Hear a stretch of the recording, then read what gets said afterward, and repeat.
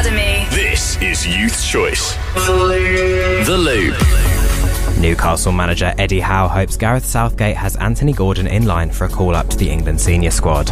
After a slow start to life at St James's Park, Gordon's performances have improved this season, and he starred in Newcastle's 8-0 thrashing of Sheffield United yesterday.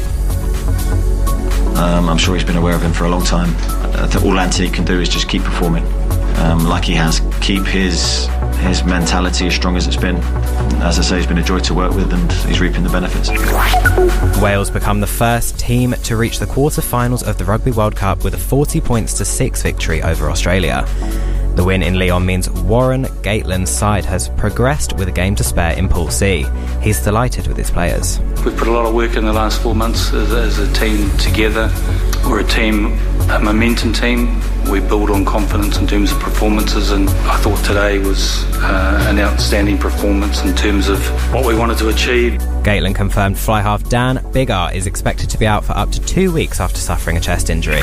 And finally, European captain Suzanne Pettersson says they'll be ready to win Golf's Sondheim Cup for the 4th time in a row next year.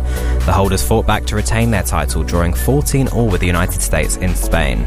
Speaking on Sky Sports News, Pettersson says her team showed great character on the final day. They are champions in their own way, and the way they went out today, it's not easy, tough conditions.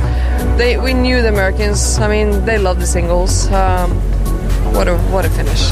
I'm Beau and that was your Loop Sports Roundup.